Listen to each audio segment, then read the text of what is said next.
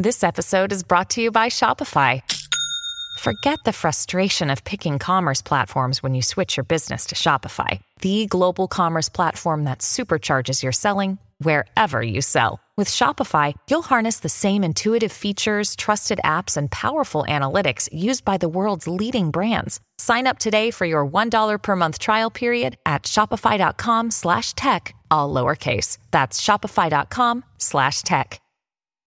When you need mealtime inspiration, it's worth shopping Kroger, where you'll find over 30,000 mouth-watering choices that excite your inner foodie. And no matter what tasty choice you make, you'll enjoy our everyday low prices, plus extra ways to save, like digital coupons worth over $600 each week. You can also save up to $1 off per gallon at the pump with fuel points. More savings and more inspiring flavors make shopping Kroger worth it every time. Kroger, fresh for everyone. Fuel restrictions apply.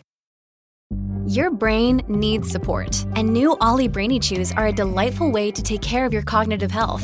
Made with scientifically backed ingredients like Thai ginger, L-theanine, and caffeine, Brainy Chews support healthy brain function and help you find your focus, stay chill, or get energized. Be kind to your mind and get these nootropic chews at ollie.com. That's OLLY.com. These statements have not been evaluated by the Food and Drug Administration. This product is not intended to diagnose, treat, cure, or prevent any disease.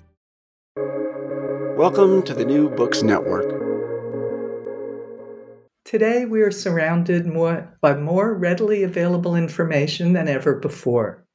A huge percentage of it is inaccurate. Some of the bad information is well-meaning, but ignorant. Some of it is deliberately deceptive. All of it is pernicious. With the internet always at our fingertips, what's a teacher of history to do?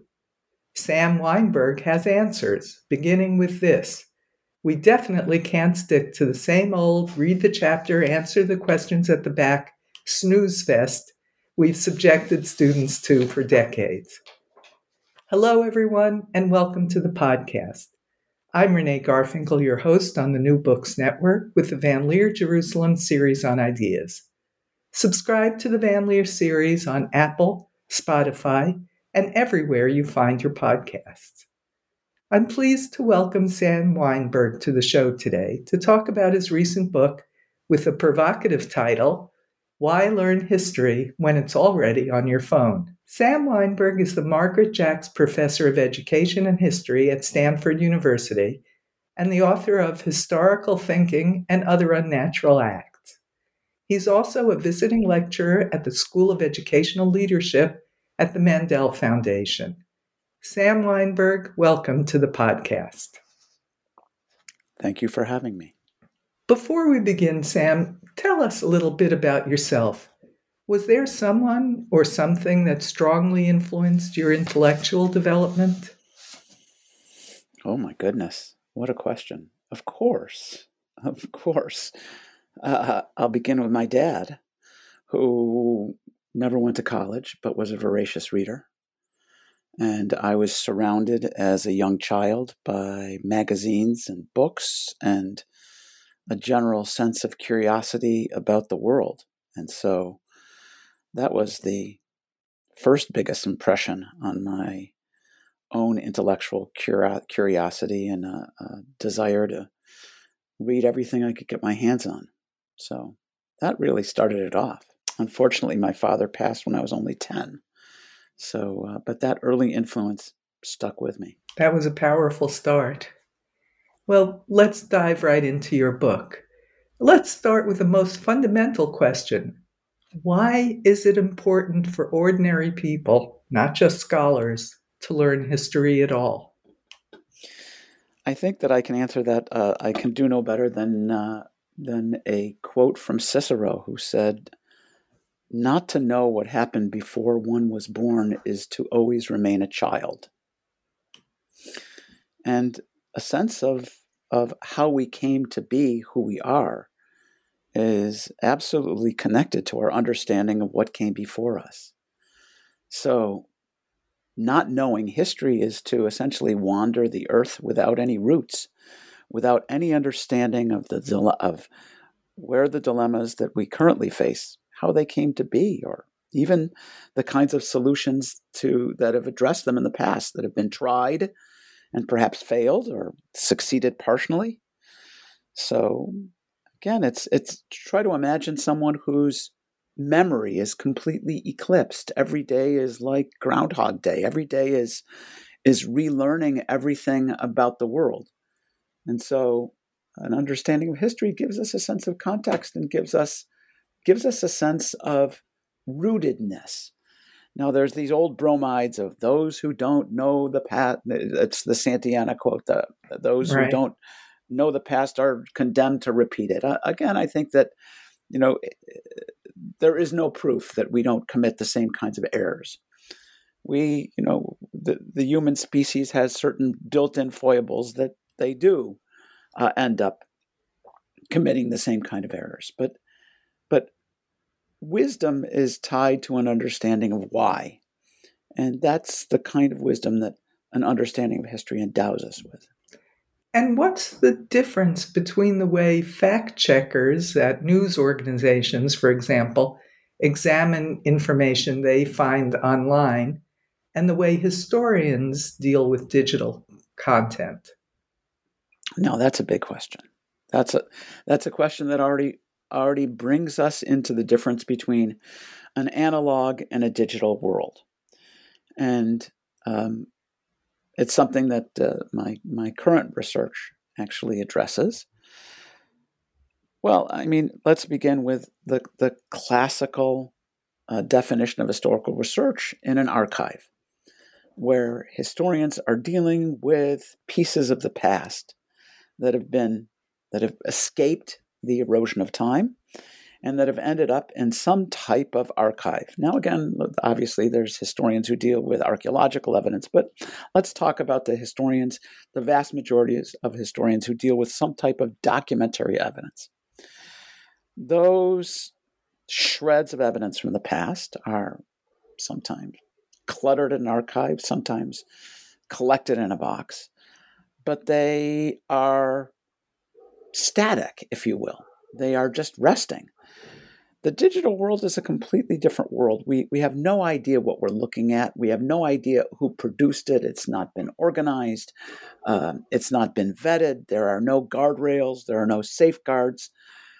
And so, really the question that you're raising, the way that I interpret the question is even in a much broader way. What's the difference between the analog world and the digital world? And that gets us into a whole set of distinctions that I don't even think that many of us haven't really even grasped, because the technology has changed so rapidly that in many cases we're still behind the eight ball.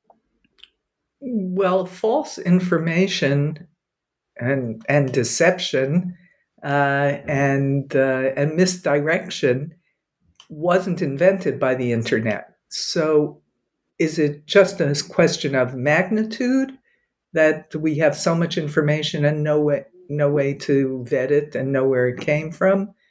So it's a question of degree, or is it a question of kind compared with historical data? It's a question of both.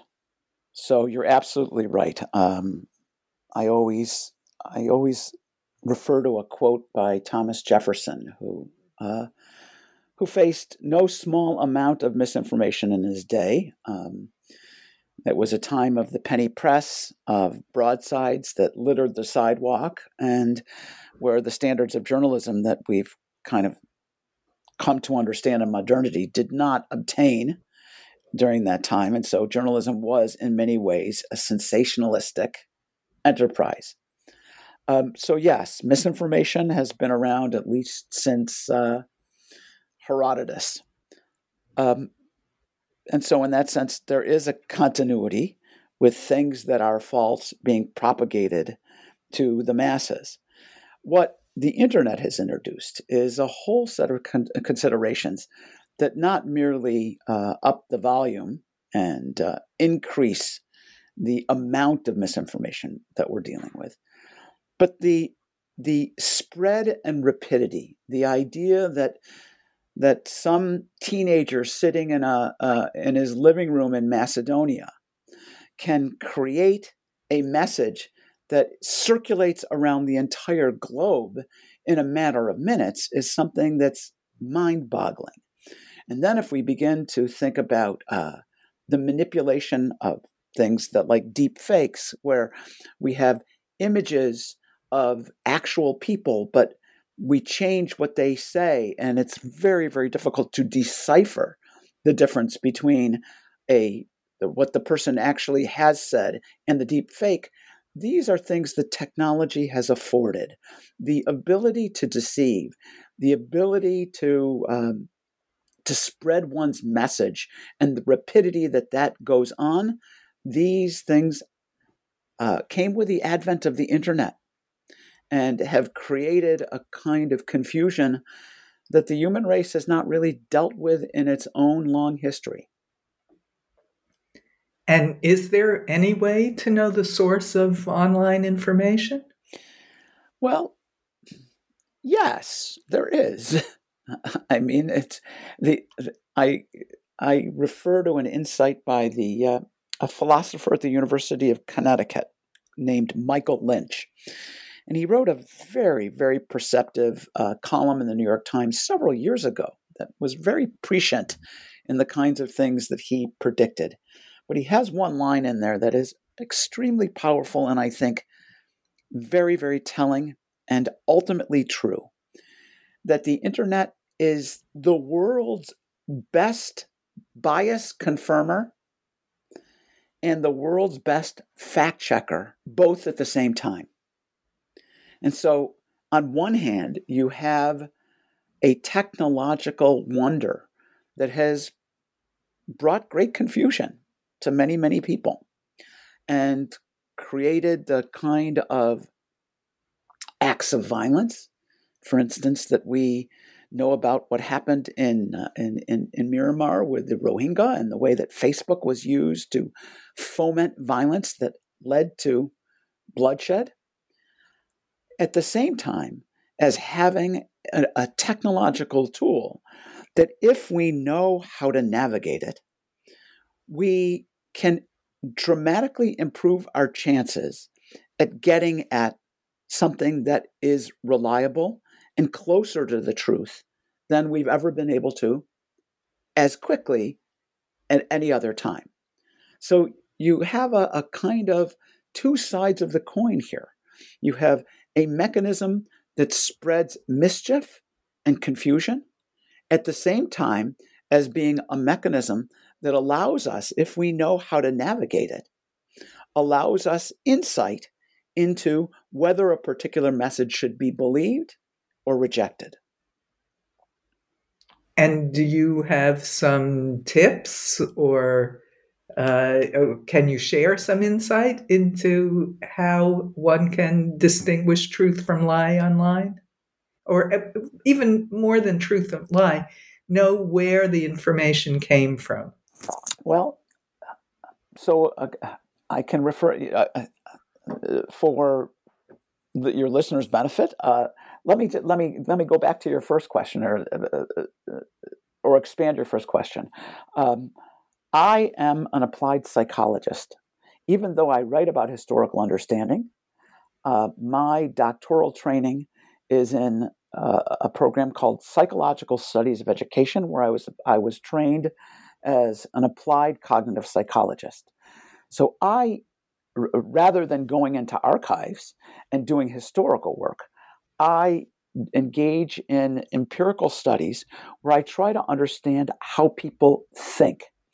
And the work that we've been doing since 2015 has been work that tries to understand the difference between those people who go on the internet to research a particular claim and after 10 minutes are spinning themselves in circles and throwing up their hands saying, I don't know what to believe. And individuals who we might call the virtuosos of the internet, those people who are able to, in a matter of seconds, get to the kernel of truth that normal, intelligent, critically thinking adults are still wandering about, wondering, I don't know what to believe. So I can answer your question by referring to a study that we did. It began in 2017, where we compared groups of smart people. Now, I purposely say smart people because often a lot of people will say, well, we just need to teach critical thinking in school. And if we all could teach the methods of Socrates, then we would not be in the mess that we're in today. Now, I don't want to deny the importance of logical, critical thinking and the importance of being able to dissect an argument. But I also want to suggest that if we were to get a necromancer and bring Socrates back to life, he would not understand the importance of keywords. He would not understand the phenomenon of search engine optimization and the way that results on your browser have been massaged in order to bring some of them to the top and push others to the bottom. He would not be able to understand how to read Google's snippets.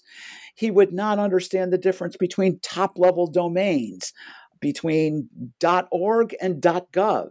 There's many things that Socrates would not be able to understand that are absolutely crucial to a reasonable navigation of today's internet.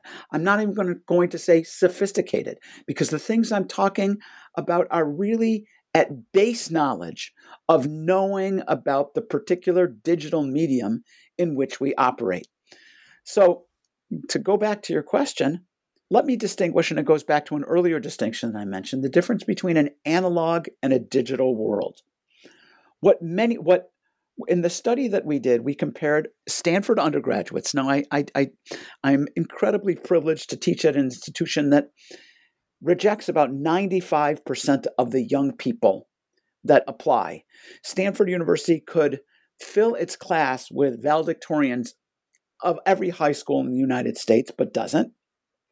It rejects the vast majority of them in order to create a class, in many cases, of extraordinary young people. So we drafted into our sample a group of Stanford undergraduates, and then we compared them to a group of PhD historians from 5 different universities.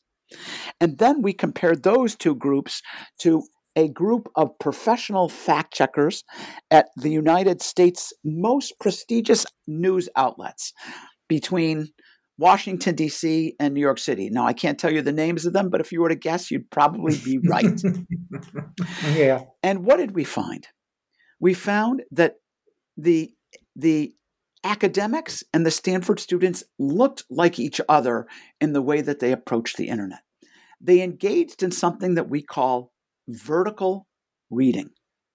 We showed them a website about a topic that we created a scenario. We said, a loved one, a child, a friend, your sibling is being bullied in middle school. What do you do? So here's a website that says, bullying at school never acceptable. And it is from a group called the American College of Pediatricians. Now, it's an official looking website. It's got an official looking logo. The article is laid out in the way of a scientific article where there's an abstract and subsections, and then there are scientific references at the bottom of the article. Now, what did both, in many cases, the academics and the Stanford students do? They read this text, this digital text, like they would read a print text. They began at the top.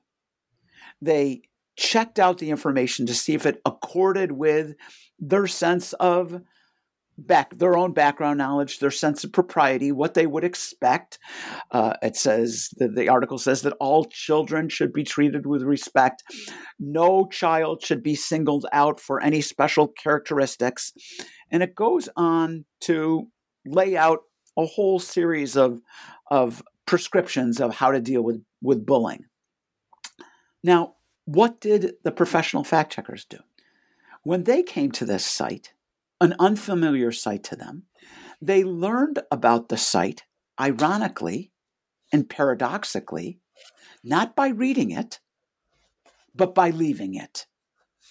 In other words, when your eyes deceive you on the internet if something is unfamiliar. If you're going to the Wall Street Journal, if you're going to the Center for Disease Control, then you know what that site is. But if you come to a site that you don't know, even though it has a fancy name and a .org top-level domain, you really don't know what it is. And so what a fact checker does is, rather than investing attention, now think about, we are in the internet has created an attention economy. The thing that the internet wants is it wants our eyeballs on the screen. That's the business model of Facebook. It's the business model of TikTok. It's the business model of Twitter. It's the business model of YouTube. And the Nobel laureate Herbert Simon said, what information consumes is attention. And so we are in a time of a scarcity of attention. And what fact checkers do is they preserve their attention.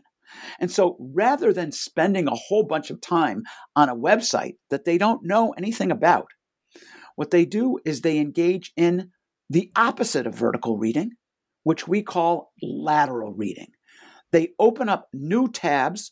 So it's an image, it's a visual image. They open up new tabs across the horizontal axis of their screen.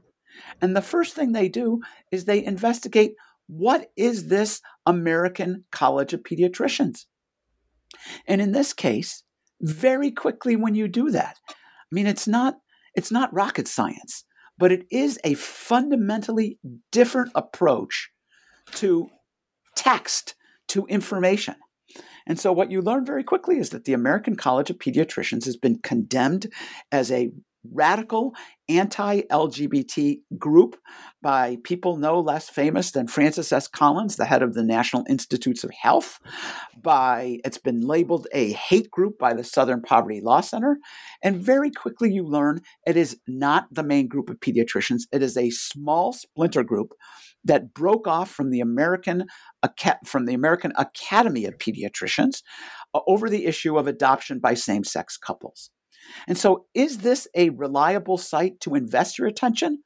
No, there are much better sources of information on the internet. And this is something that fact checkers learn in less than 30 seconds. Well, that's very, very helpful and very instructive.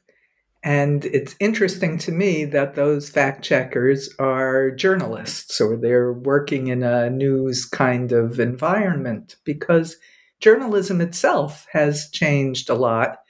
In modern times, journalism was supposed to be, reporting was supposed to be who, what, when, where, why, and how.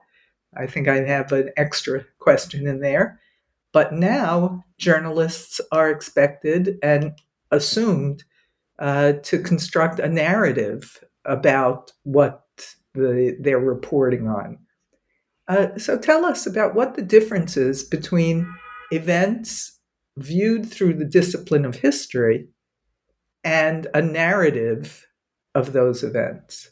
Well, there's a great deal of overlap between the two, right? So it's not incidental that embedded in the word history is histoire, the word for story. And so, it's interesting. It's something that I talk about with, I teach a class for future history teachers, and we do a little bit of etymological work on the word history. And if you think about it, the word history actually has several different meanings that are embedded within it.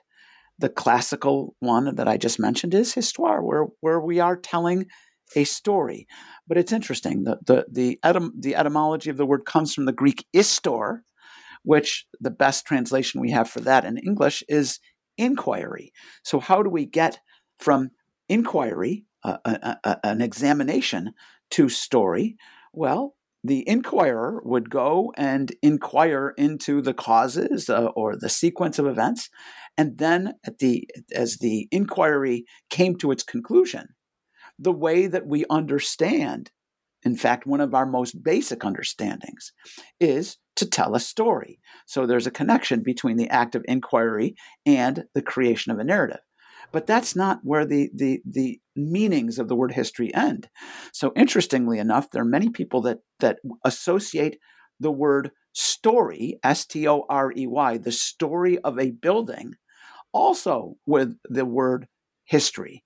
And what's the connection there? Well, if you think about it, if you have a building of 10 stories, if you look out at an event from the 10th story, as opposed to the ground floor, you're looking at the same event, but you're seeing very different things.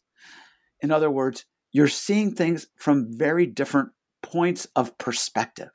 And something that is crucial to historical understanding is to understand an event not from a singular perspective, but from multiple perspectives. So there's where the aspect of story, S-T-O-R-E-Y, comes in. And then finally, there's the word store, where we store our most precious memories, our most hallowed events. So the idea that history also preserves. So in that sense, there is an overlap. I mean, there's history. What boggles my mind is when very intelligent people say, that's not history. That story is not history. Stories are aspects of history. In the United States, perhaps the person who's brought a love of history to more people than any other is Ken Burns, the filmmaker. And he is, at his heart, a storyteller. One of the problems with the academic industry of history is so much of it has become so analytic and focused on things other than the art of storytelling that in many cases it's lost a public audience. But in reading your book, I learned that not all histories are created equal. What's wrong with the highly influential, once considered radical, but now mainstream book, A People's History of the United States by Howard Zinn? Well, before I say anything that has a whiff of critique, one has to honor the memory of a man who brought knowledge of history to many people who would never have picked up a history book. Howard Zinn wrote a book that gave voice to the voiceless at a time when much of the historical research that he used remained in narrowly circulated academic journals. And so there is practically no original research. There is no, I think I'm going to go out on a limb and say, there is no original historical research. And by that I mean the production of historical knowledge based on unexamined archives or unexamined evidence. There is nothing new in A People's History of the United States by Howard Zinn. The brilliance of the book is Zinn's ability to tell stories and to synthesize a massive amount of scholarship that was unknown it was known to the history community, but it was unknown to someone who went to public school and learned history by state-sanctioned history books. And so that was the brilliance of Zinn. And I think before I say anything about the book, I think we have to honor both the accomplishment and the memory of a man who did a great deal for the historical profession. Now, why did I write a chapter in the book that is called Committing Sins? And obviously, it's a kind of tongue-in-cheek committing sins. And so, what are the sins that Zinn committed? The problem with A People's History of the United States is that the conclusions are already known, and the conclusions pursue evidence that already supports them. In other words, this is a book that begins with ordinary people who are being downtrodden by the forces of power and capitalism. And in every single instance of every single epoch of history that is discussed in the book, the people are always right, and the legislators and the rulers and the upper class are always the villains. So a historian at Georgetown University, Michael Kazin, wrote also another critique, and we should note that Kazin, his leftist credentials are unimpeachable. He's was for a long time the editor of the journal Dissent, a left-wing journal. He calls A People's History a Manichaean tale. And if you're familiar with the Manichaees were a religious cult at the time of St. Augustine, and they believed that there was a good God and a demiurge, the forces of light and the forces of darkness. And Zinn's book, in many ways, has two sides. It has the forces of goodness and the forces of darkness. And in some ways, the critique that I issue is about writing history by numbers. It is having your conclusions already set and then adducing the evidence that supports conclusions that have been presupposed even before you start the historical inquiry. And I think that is dangerous. And I even go so far as to say that in many cases, what the book does is it creates a circus mirror inverted view of the traditional state-sanctioned textbook. There's very little nuance. There's the phrase "on the other hand," the phrase, the admissions of doubt when we do not know really the full extent of the evidence, which is something that's absolutely crucial to historical understanding. There is a late historian, J.H. Hexter, who was a professor of history first at Washington University in St. Louis and then at Yale. He wrote a book called The History Primer, and in that book he has a chapter called The Rhetoric of Must.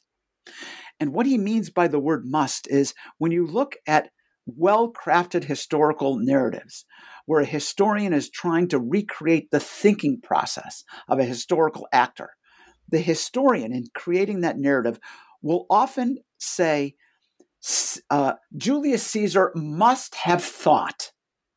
Now, what does that must mean? That must is an open admission by the historian that it is the imagination of the historian trying to think about what Caesar thought rather than what the evidence dictates. And it is a way for the historian to put her cards on the table and say, the evidence doesn't say this.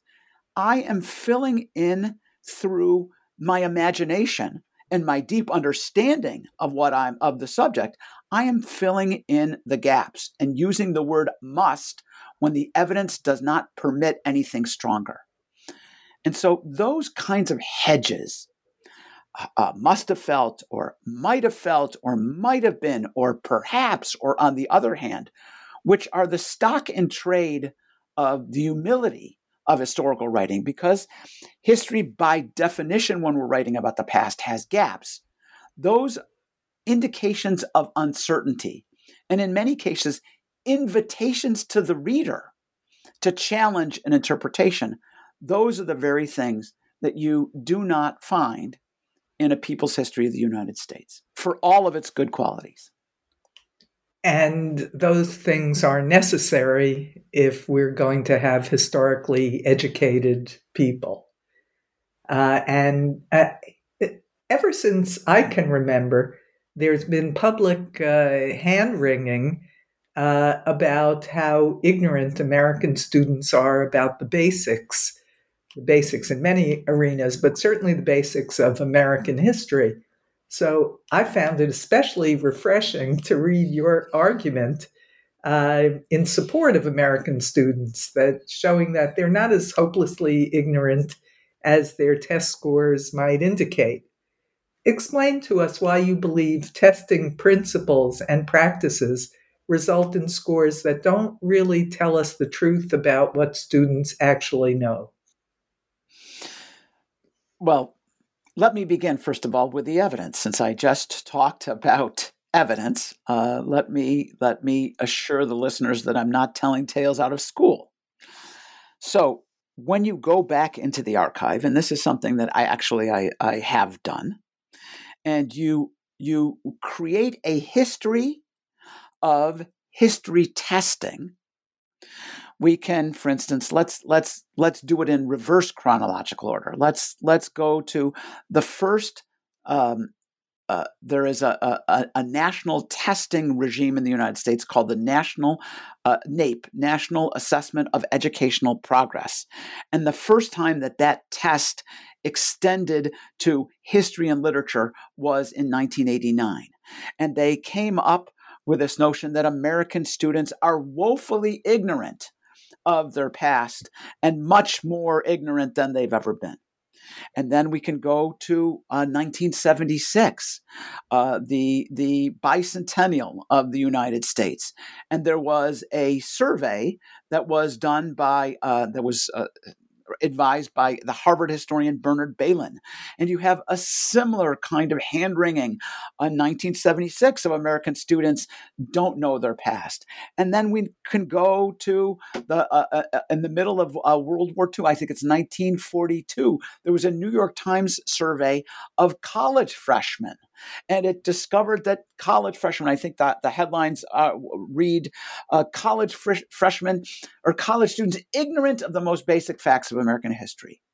Now, you can then go back even farther and find this quote. A score of 33 out of 100 is a result that no secondary school or no high school should be proud of. And I always flash that quote on any kind of presentation that I give about this topic. And I ask my audience, does this quote come from? Is it recent? Is it 2020? Is it 1976? Is it 1942? And it actually comes from the first large-scale test of American history that was given to Texas high school students and university students in 1916 to 1917. Now, it was a time when very few students went to university, and less than 10% of the population even went to high school. So we're talking about a very elite group. And even at that time, you found adults wearing sackcloth and ashes over the ignorance of their youngsters. Now, I think when you see that consistency, when you see that this is a ritual that every generation participates in, and they all come up with the same conclusion, you have to ask yourself, is there something about giving 16-year-olds decontextualized facts that have been extirpated from a narrative and giving them in the form of quickly recall this knowledge? Is there something about that act that does not put 16-year-olds on the best footing? And so the sociologist Michael Schudson, who teaches at the University of California, San Diego, has a very lovely quote, a very lovely image that I often refer to. He says that cultural and historical knowledge, that kind of knowledge has a way of seeping into our cultural pores in ways that are not easily examined by a 16-year-old with a number 2 pencil answering a test. And so there are other ways of trying to examine what young people know and think than these kinds of tests that in many ways will always show. And let me point out that it's not only in the United States. There are similar tests like this in Australia. There are similar tests like this in Canada. There's a book called Who Killed Canadian History? There are tests like this in the United Kingdom. There have been surveys like this in Israel. There is a particular kind of glee that adults derive from giving tests to young people and saying, back in our day, we knew a great deal of history. Well, the only thing really that's true about that statement is a bit of historical amnesia. Because when you look at the data, that across generations, no generation has performed well on these kinds of examinations. It's a phenomenon of that old movie that had a song whose refrain was, "What's the matter with kids today?" Very much so, yes.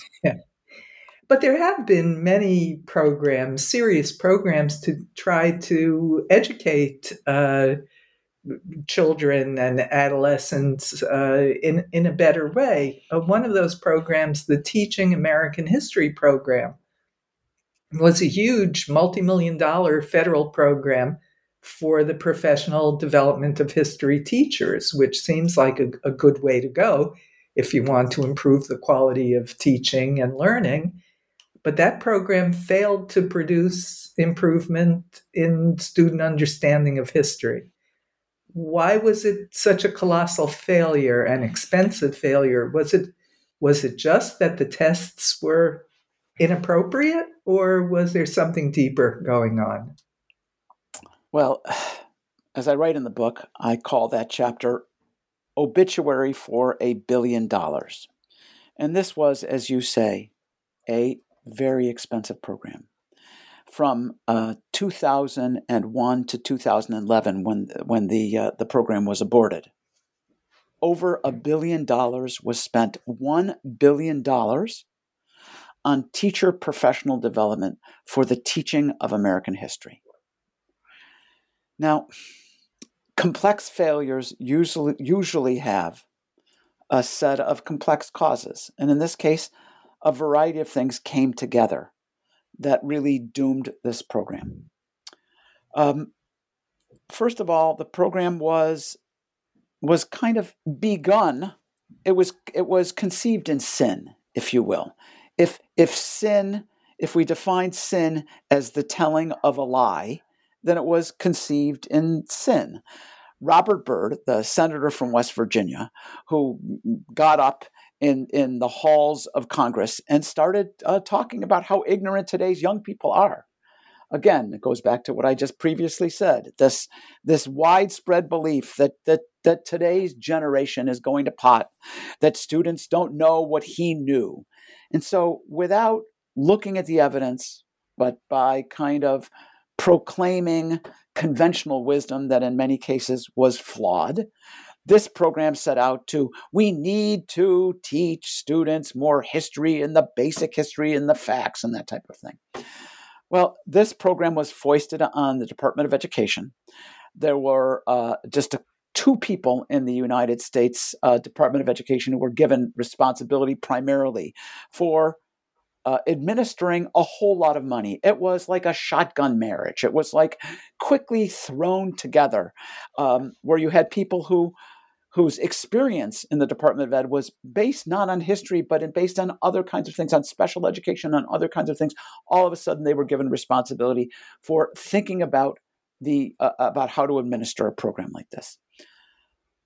But it gets more complex than that. There were saviors and villains in the original conception of the program.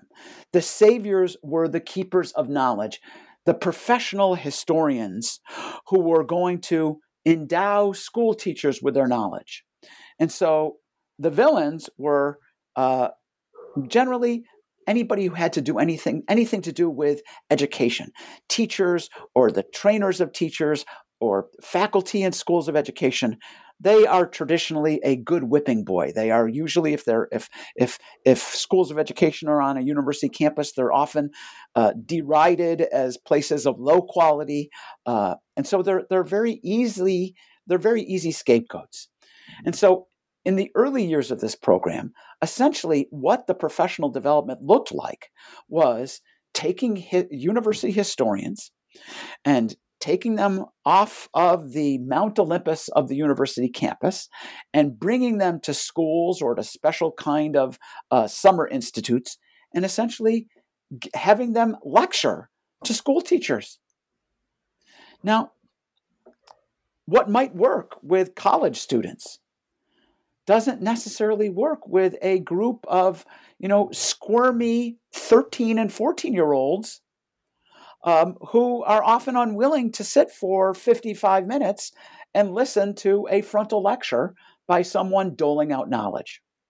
And so, while the teachers may have learned more, the act of school teaching with adolescents is an act of creative engagement.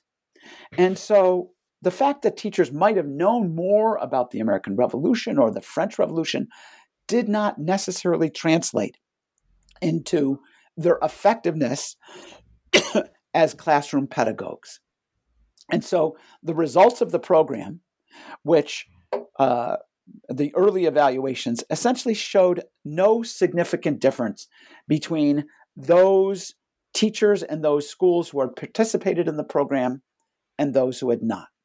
So that's sort of a quick overview of how the program set off on the wrong foot. And by the time it started to realize its faults, the program was largely defunded. In contrast to that disaster of a program, now tell us about your breakthrough digital program that had kids in large urban public school classes excited and engaged in history, and, by the way, also raised their reading scores too. Well, we had been experimenting. I moved from the University of Washington to Stanford in 2001. And I was given the responsibility at Stanford for overhauling the program for preparing future teachers of history. And my belief, and it wasn't simply my belief, it was an understanding that had been built up through years of reading historiography and reading history and interacting with historians, was that there's something extremely passive about reading set narratives, that you are a spectator to other people's conclusions rather than being an actual player in the arena, kicking the ball and engaging in the act of inquiry. And I begin with a kind of insight. It's more of a normative insight rather than something that's empirical. That when people are engaged in making something, that their brains and their whole bodies are more committed to what they are doing when they are making it, rather than sitting and watching somebody else make something. The difference between being a player and being a spectator. And so we started to develop an approach where students examine legitimate historical questions that historians still debate, and they are given the actual primary source evidence and sometimes secondary source evidence of competing interpretations, competing positions, competing perspectives. And students are asked to make thoughtful decisions about what the evidence actually permits one to say. And so we called the approach Reading Like a Historian. And first we implemented it with new teachers, with young people who were preparing to be history teachers. But it kind of stayed small scale like that until I had a doctoral student named Avishag Reisman, Abby Reisman, who is now a professor of teacher education at the University of Pennsylvania. And she had been a history major at Brown University, and she came to do her PhD with me because she had come to the same kind of conclusions that I had, that we needed to do something different in the classroom besides giving kids a textbook and having them answer the questions at the back. And so she came into our program and saw the kind of projects that we were working on. And she had the idea of, let's test this out in a large-scale school district.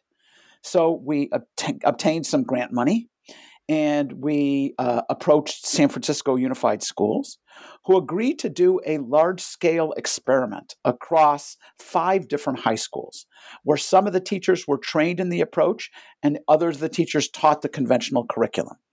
And Abby built on many of the lessons that we had created. For instance, it's often taught in American schools, the myth or the story of Pocahontas saving John Smith at the Jamestown colony in the early part of the 17th century. And you'll find it in every textbook that Pocahontas saved John Smith. He was about to be killed. Well, actually, it's a really interesting question because the documentary evidence is unclear. And the only documents we have are from John Smith. And John Smith reports about this event in one of his in his books, in a 1624 book. But in the first time that he talks about his encounter with the Powhatans in the Jamestown colony, there's no mention of it. So it's unclear, is this something the 1624 book is when he already returns to England. He's penurious. He needs to make money. Is this a kind of salacious story that he integrates into his memoirs in order to sell books? Or is this something that did happen that he was reluctant to talk about in 1609 because it was a different time and Jamestown was still trying to attract colonists at that point? So again, it's an interesting question. Well, what would happen if we gave that evidence to students where they had to think about it and to think about some of the secondary histories, secondary sources that have written about it? Well, Abby took that kind of template and built other lesson plans and did a large-scale 6-month experiment. And at the end of 6 months, students were tested on historical facts, on historical thinking skills, where we gave them documents that they had to analyze. And then we gave them a conventional reading measure, a reading test called the Gates-McKenty, which was a widely used, validated reading measure. Because we had this hypothesis that if students are really engaged in a curriculum where they're carefully analyzing documents, that they would grow in their appreciation and their ability to engage in close reading, and we might actually see an effect on their reading scores compared to conventional history classrooms where students are kind of meandering in the textbook. Well, it turns out on all of the measures that we gave, students significantly improved. Now, this is extremely interesting. There was actually, on the test of historical facts, there was no difference, which is interesting because given how much more time our units took, where students are investigating documents, they did not cover a whole bunch of things that were in the conventional history curriculum. So the fact that there were not decreases in factual knowledge is somewhat wondrous because students did not get to chapters in the textbook that other students got to. But what they did study, they retained in a Velcro-like way because their engagement with the material was much deeper. Now, what surprised the school district, and I must say it was a bit of a gamble on our part, was this idea that we might see an increase in reading scores.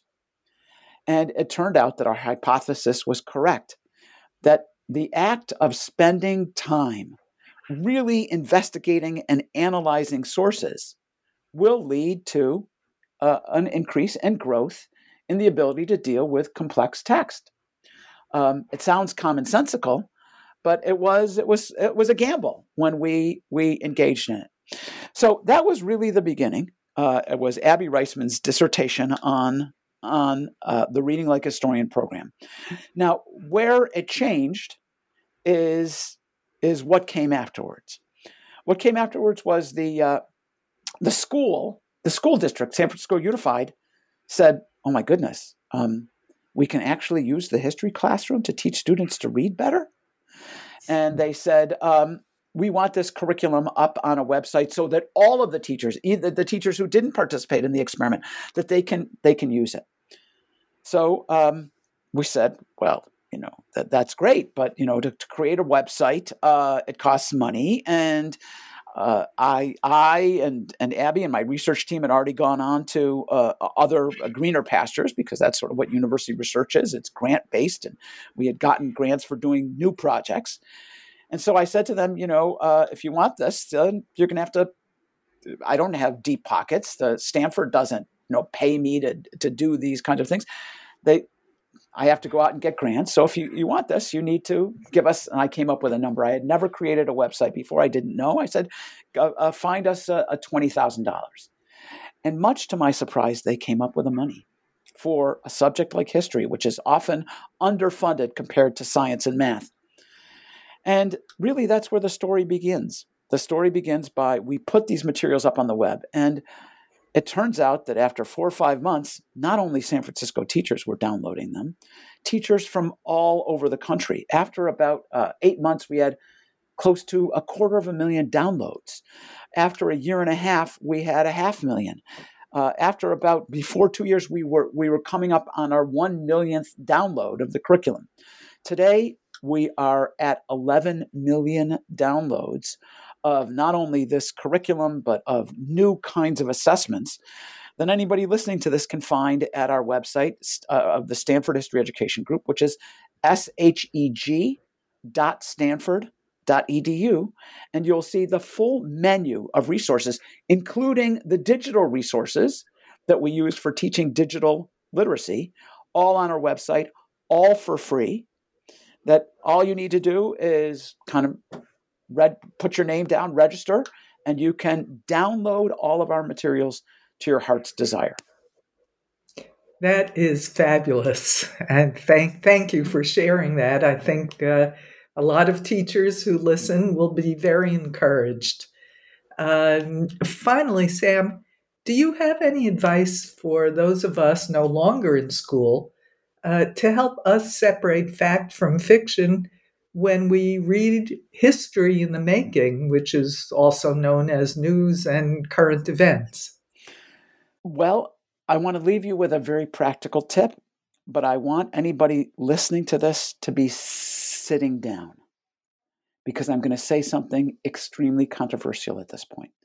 When you come across a historical claim, let me give you a quick example, that there were thousands of African Americans who during the Civil War suited up in Confederate grays and fought on behalf of the Confederacy. A surprising claim. It comes across your Facebook feed. You say, could that be? And you don't want to go and spend hours and hours and hours investigating this. You do not want to turn it into your life's work. What is one of the quickest fact checks you can do? And here's the controversial thing I'm going to say. You should look up the topic of Black Confederates. And the first place you should go is, people are sitting down, Wikipedia. Wikipedia is a modern marvel. It is not your grandfather's Wikipedia from 2003. Wikipedia has huge safeguards for the kinds of errors that characterized it in its early years. When you go to Google and you Google a topic, you will get on their knowledge panel from Wikipedia. When you ask Siri on your iPhone about where are the Madeira Islands, it will say, according to Wikipedia. When you ask Amazon's Alexa about how many elements are in the periodic table, it will say, according to Wikipedia. Wikipedia, yes, still has problems. Please do not troll me. Yes, there are still errors in Wikipedia. But when it is a well-trafficked topic that is controversial, Wikipedia is one of the quickest, best fact checks you can do on today's internet. It is a modern marvel. And the more people that check it about a particular claim, the better it is. That's really very helpful and very reassuring. Thank you so much for your insights and your experience, Sam. Before we close, can you tell us briefly what you're working on right now?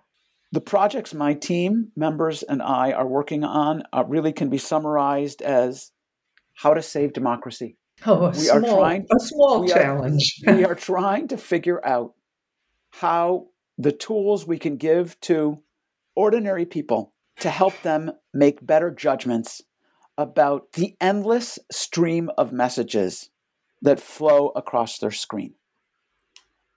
Well, I give you my heartfelt best wishes for good luck with that project. Thank you so much for being on the show today. Thank you. I'm honored to be here.